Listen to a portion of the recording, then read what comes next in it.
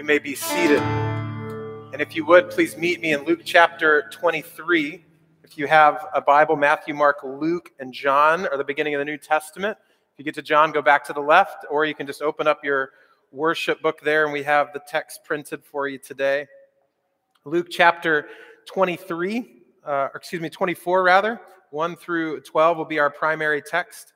Today, my name is Jason. I serve as one of the elders or pastors here at Church in the Square.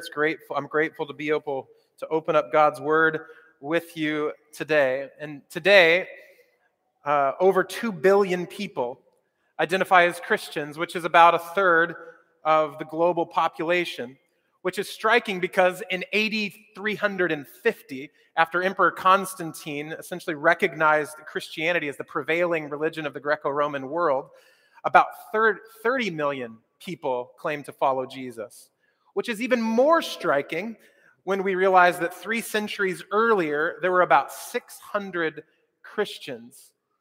How do we make sense of this reality? How do we make sense of this expansive and explosive growth of an unforeseen story of this Jewish rabbi who claimed to be God and rose from the dead? I think that's it. In a word, we make sense of it through resurrection. In other words, God did something that changed everything. God did something that changed everything. Today, many of us relegate the resurrection of Jesus Christ to an inspiring story, an inspiring spiritual story, but not a real one. God didn't really do something, but the story of the resurrection to many of us is a powerful idea which leads us to take moral action. Perhaps like loving our neighbors better, or living with a kind of hope of a future that can be better than today. Others of us, perhaps you grew up in the church, grew up in faith, grew up around religion, and the story of the resurrection was definitely a moment in history, but it has very little to do with your life today. It gives you hope for heaven, but not clarity about what is true and beautiful and lovely today. However, scholar N.T. Wright explains that the best way to understand the reality and the growth of the early church that we've just summarized was that, and I quote, something had happened. Something which was not at all what they expected or hoped for, something around which they reconstructed their lives. Wright says the best explanation for the birth of Christianity is the resurrection of Jesus, that it actually happened is the only way to make sense of it, that God really did something. But that's not all. That's not the full story. Historian Larry Hurtado gives us more to consider. He says that the growth of Christianity in the first 3 centuries, the most crucial period, was largely by a combination of the power of persuasion, whether in preaching, intellectual argument, miracles, exhibiting the power of in Jesus' name, and simply the moral suasion, the way that people lived, of Christian behavior, including martyrdom. See, followers of Jesus were changed. They'd received immediate hope and power and security from the resurrection that caused them to live differently. They lived with intellectual and spiritual and moral conviction and integrity in response to the resurrection. See, God did something that changed everything, and that's what I want to talk about today. I want to talk about the reality that 2,000 years ago, God actually did something, and how that something doesn't simply give us access to an ethereal future, but rather what God did changes me and it changes you. It transforms us as a community on the spot by grace through faith. Or to put it another way, I want to talk with you about how we know that the resurrection of Jesus Christ really happened and why it's really hopeful. That God did something and that changed everything. As always, we need to pray and ask for God's help if we're to understand what he would like to say to us today. So let's pray and do just that. Father, left to yourselves, we may have some semblance of understanding and meaning of what your word communicates and reveals about what is true and what is beautiful. But it is only if you speak to us, only if your Spirit illuminates the Scriptures and shines brightly through this text, will we understand the meaning behind the meaning, the kind of power and understanding that transforms us from the inward out. That's not something we can muster up the courage or ability to do. It's something that requires the power of the resurrection. And so would you resurrect our hearts, give us clarity in our thinking, that we would live differently as a result. We ask in the mighty name of Jesus. Amen. Well, first, I'd like to go to school a little bit and then I'd like to celebrate what we learn from that education. Luke's account of Jesus' life, death, burial, and resurrection was published about 30 or 40 years after Jesus' death. And about 40% of what Luke has to say, he stole, I think with permission, from Mark's biography, which was written about 10 or 15 years earlier. But within a few months of Jesus' death, we have a good indication through historical record that a mantra was developed in the early church and circulated throughout the earliest Christians that went something like this: "For I delivered to you as of first importance what I also received, that Christ Jesus died for our sins in accordance with the Scriptures, that he was buried, that he was raised on the third day in accordance with the Scriptures, and that he appeared to Cephas, then to the 12. Then he appeared to more than 500 brothers at one time, most of whom are still alive, though some have fallen asleep." This mantra, of course, if you are familiar with that language or those words, is quoted by the Apostle Paul in his letter to the early church in Corinth, just a couple of decades after Jesus' death. Paul is establishing an accepted and meaningful understanding of the gospel, or the good news that Jesus lived perfectly, that he died sacrificially, that he was buried literally, that he rose victoriously, and that he ascended with all authority in his right hand. In other words, God through Jesus actually did something.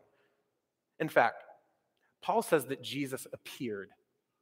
And most of what Paul has to say in 1 Corinthians 15 is dedicated to the appearance of Jesus. Jesus proved to people he rose from the dead. He visited Cephas, or Peter. He visited the 12, that is his first disciples. And then he appeared to over 500 people. And then did you notice Paul says most of them are still alive? In other words, if you don't believe me, go talk to them. They're still alive. Don't just take my word for it. Don't take this mantra that's circulating all over the early church for it. Go talk to them. They'll tell you God did something. God really did something. And this is what sets apart the Christian story. See, many religions and spiritual communities have perspectives and values and doctrines and beliefs and rhythms and routines that we're supposed to adopt and adapt to our lives. But following Jesus is not primarily about adopting and adapting a particular way of seeing the world. It's not about following or even believing a set of moral values and practices. Christianity is based upon nothing that we do. It is not about what we do at all, but rather upon the reality that God did something.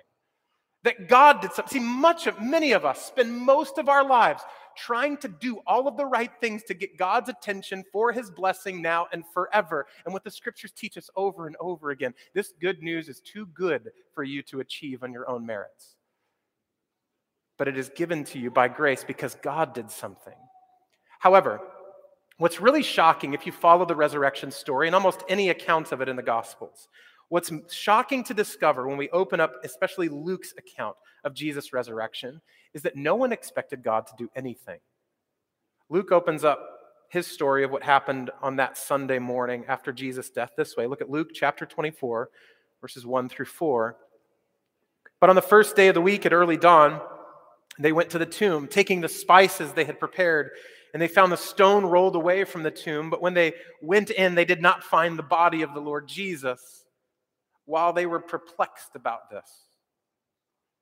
It's been 2 days since Jesus was executed on a Roman cross between two common thieves or criminals. And notice the women that Luke is telling us about, they are headed to Jesus' tomb early Sunday morning. And they are coming, notice, with spices in their hands. Now, why do they have spices? Well, these women actually had watched Jesus die. They had watched Jesus' body be laid in a tomb. They were devoted and loving followers of Jesus who watched their Lord suffer, die, and then went with him all the way to where he was laid to rest. So like any of us, they are coming to a tomb with all of that experience and all of that understanding, expecting to find death. They have spices to anoint the body, to curb the stench, but they don't. They don't find a body. What they find instead is a stone rolled away and no body, and that's why that Luke says they were perplexed.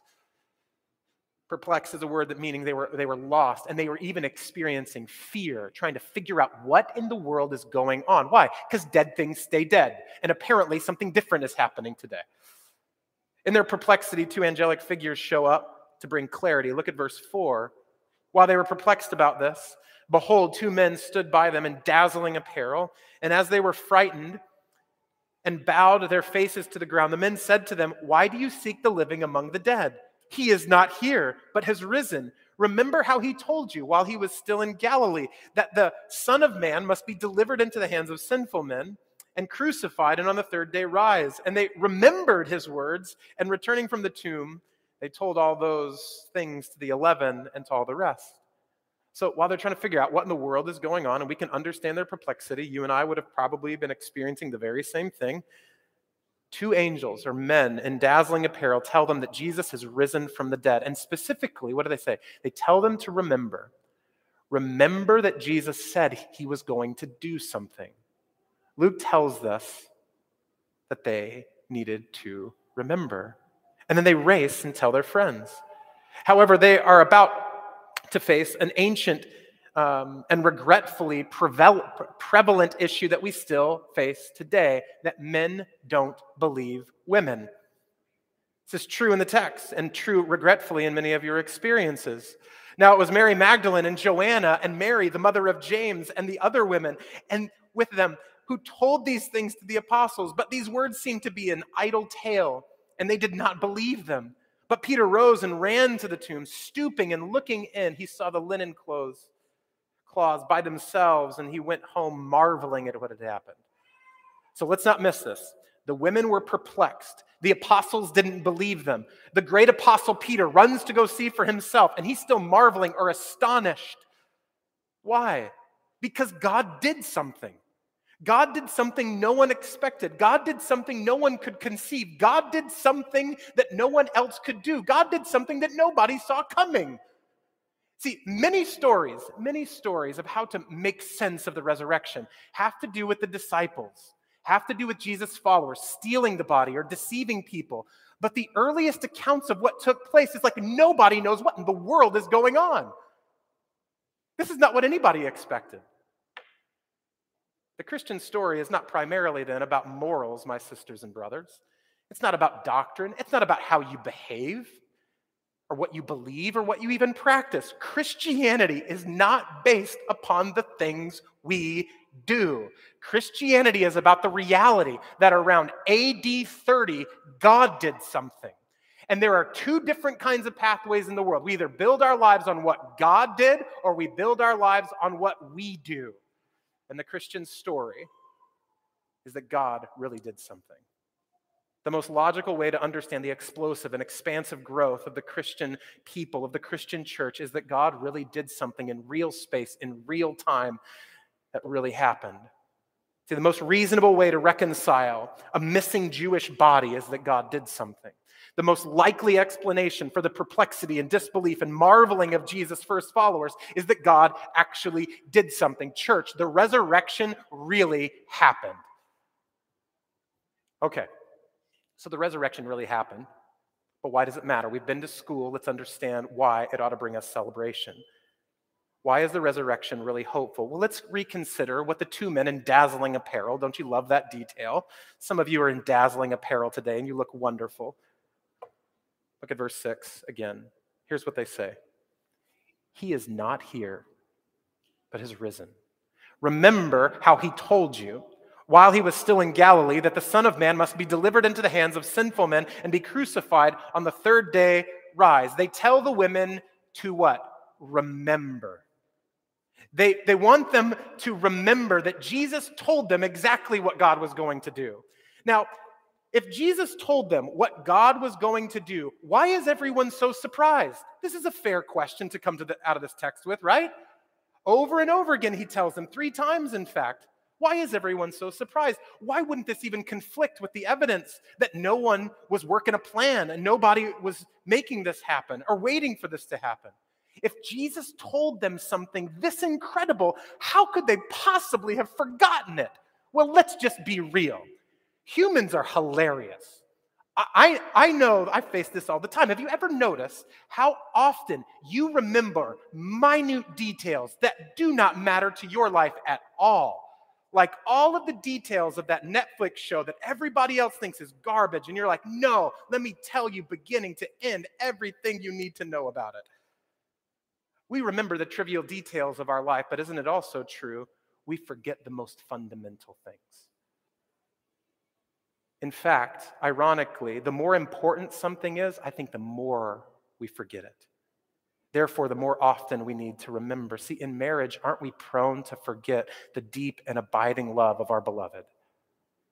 Isn't it true in parenting that we often have to remind our children, I am your mom, I am your dad. I'm actually doing this because I love you, not because I'm trying to destroy you. In depression, isn't it true that we forget some of the most basic realities of our humanity, of who we are? See, it's not that we forget facts. It's not that we don't have these details in mind. Rather, we fail to be grounded and centered on particular and prevailing truths. I never would say that my wife doesn't love me, but there are behaviors and ways that I speak to her that act as if something else is true. We forget. So one of the primary themes of the Old Testament is actually remembering. God's people are instructed countless times to remember some of the most basic and fundamental stories and aspects of their faith. In fact, whenever something big happens, the Lord instructs his people, build a monument, make a worship ceremony so that every time you pass by, you remember. Now, why would they remember some of these amazing stories of what happens in the Old Testament? Because we're humans and we are forgetful. We are a forgetful bunch of creation. Not only so, but God promises to remember his promises. It's not surprising then that when Jesus institutes the Lord's Supper, what does he say? Do this in what? Remembrance of me. It's like he's saying, you're going to forget that I died and why I died. So every time you get together, have a meal so y'all don't forget. Get together, break bread, drink some juice, fruit of the vine, have some wine. If you're not down with wine, get some grape juice. Even if you got to put a little plastic thing over it and it takes you 5 minutes to open up, make sure you have this meal and remember what I did. You're going to forget. You would think there's no way we would possibly forget this. It's like Peter. There's no way I'll ever deny you, Lord. There's no way I'll ever do it. And what does Peter do? Denies him 3 times, just like he said. So let's be very careful. When we get dressed up on resurrection, just go, we're never going to forget this. This is amazing. That song was on point. I loved everything about it. The meal was fire. We'll never, ever forget. Yes, you will, and yes, I will. So remember, church. These women had not forgotten that Jesus talked about death, talked about going to Jerusalem and rising from the dead. He told them 3 times. Rather, they had trouble understanding his death and resurrection. Therefore, they didn't find hope in his words. See, they didn't center their lives on what he said. It went in one ear and out the other. They didn't live in light of this truth. They didn't build their lives around what Jesus had told them he was about to do. See, isn't that our problem today? We either don't believe that God really did something, and so we try our whole lives to do everything on our own. We don't remember. Or we believe that God did something, but it bears no impact on our daily life, as if between now and heaven, it's all about what we do, our foolish and fleeting religious practices and idols. We don't remember. We don't live in light of this truth. We don't act like it's true. We don't build our lives on this hope. Are you with me? We may know the facts, but we don't remember. So in the middle of marriage conflict, we better remember. When we're raising up our children, we better remember. When we're learning to be a good neighbor, we better remember. When we're in group together, in life together, we need to remember. When we are receiving the Lord's correction, we need to remember. When we don't like what the Lord is up to and it feels like he's distant and silent, what do? We need to remember. In fact, I don't think it's too pointed to say that to be a Christian is to remember. The mantra circulating the early months of the church makes the claim that Jesus' death and resurrection actually had meaning. It didn't just happen, it had meaning. God really did something, but it also really meant something. Jesus died for our sins and he rose from the dead. What does Paul tell us? What's that mantra tell us? According to the scriptures. That it's according to a plan. It's according to purpose. See, before quoting that mantra circulating the early months of the church, Paul said this in 1 Corinthians 15. Now I would, what? Remind you, brothers, of the gospel I preached to you, which you received, in which you stand, in which you are being saved, if you hold fast to the word I preach, unless you believed in vain. What does he say? Remember. I would have you remember. Paul wants his readers to remember. He wants us to remember that we have received something. He wants us to remember that we can stand in something. He wants us to remember that we've been saved from and for something. He wants us to remember that we can hold fast in the middle of the shifting sands of this day. Am I preaching to you yet? That you have something to hold on to in the middle of this. When everything else seems like slippery slopes and sinking sand, you have a Savior in whom you can stand. I wonder if you believe that today. He says you can remember something to believe in. He wants you to remember. God did something that changed everything. The gospel, the resurrection is really hopeful because it really matters. See, full and forever life is received by grace. It's not earned. And so we remember today that we are loved in the resurrection. It's a truth, Paul says, on which we stand and can build our lives on a sure foundation. We remember today that we are secure in the resurrection. It's salvation from sin and from shame and from death and from brokenness. We remember today that we are forgiven in the resurrection. It's a security in the midst of shifting morals and values and powers and principalities and idols of this cultural moment. We remember today that we have peace in the resurrection. It's a vision of the future which sees beyond the temporal and unsatisfying thrills of this life. We remember today we have a hope in the resurrection that actually satisfies your soul. Today is a day we are called to remember. That resurrection changes everything. So can you even imagine? What if in the coming years someone were to consider the growth of your life? Not just the growth of the church, but the growth of your life. What if our neighbors consider the growth and love and hopefulness of our church family? What if they didn't think about the practices and doctrines and services and things that we did first, but rather, what if they looked for love, security, peace, hope? See, in the days and months and years ahead, may there be no other way to explain at all what they see than something actually happened. God really did something, and that something changed everything. And these are not just facts to keep top of mind, but this is a reality on which we build our lives. So may we be a people who remember. Heavenly Father, we are so prone to forget, and you are so gracious to repeat yourself. And so we say thank you. Thank you that on Resurrection Sunday, there is not new news that we need to figure out now how to add that to the rest of the story. It's the repetition of good and ancient news that you are a God who remembers his people. And so may we be a people who remembers our Lord, who he is, what he has actually done, and how that actually changes us. Help us to build our lives on that. We pray in Jesus' name. Amen.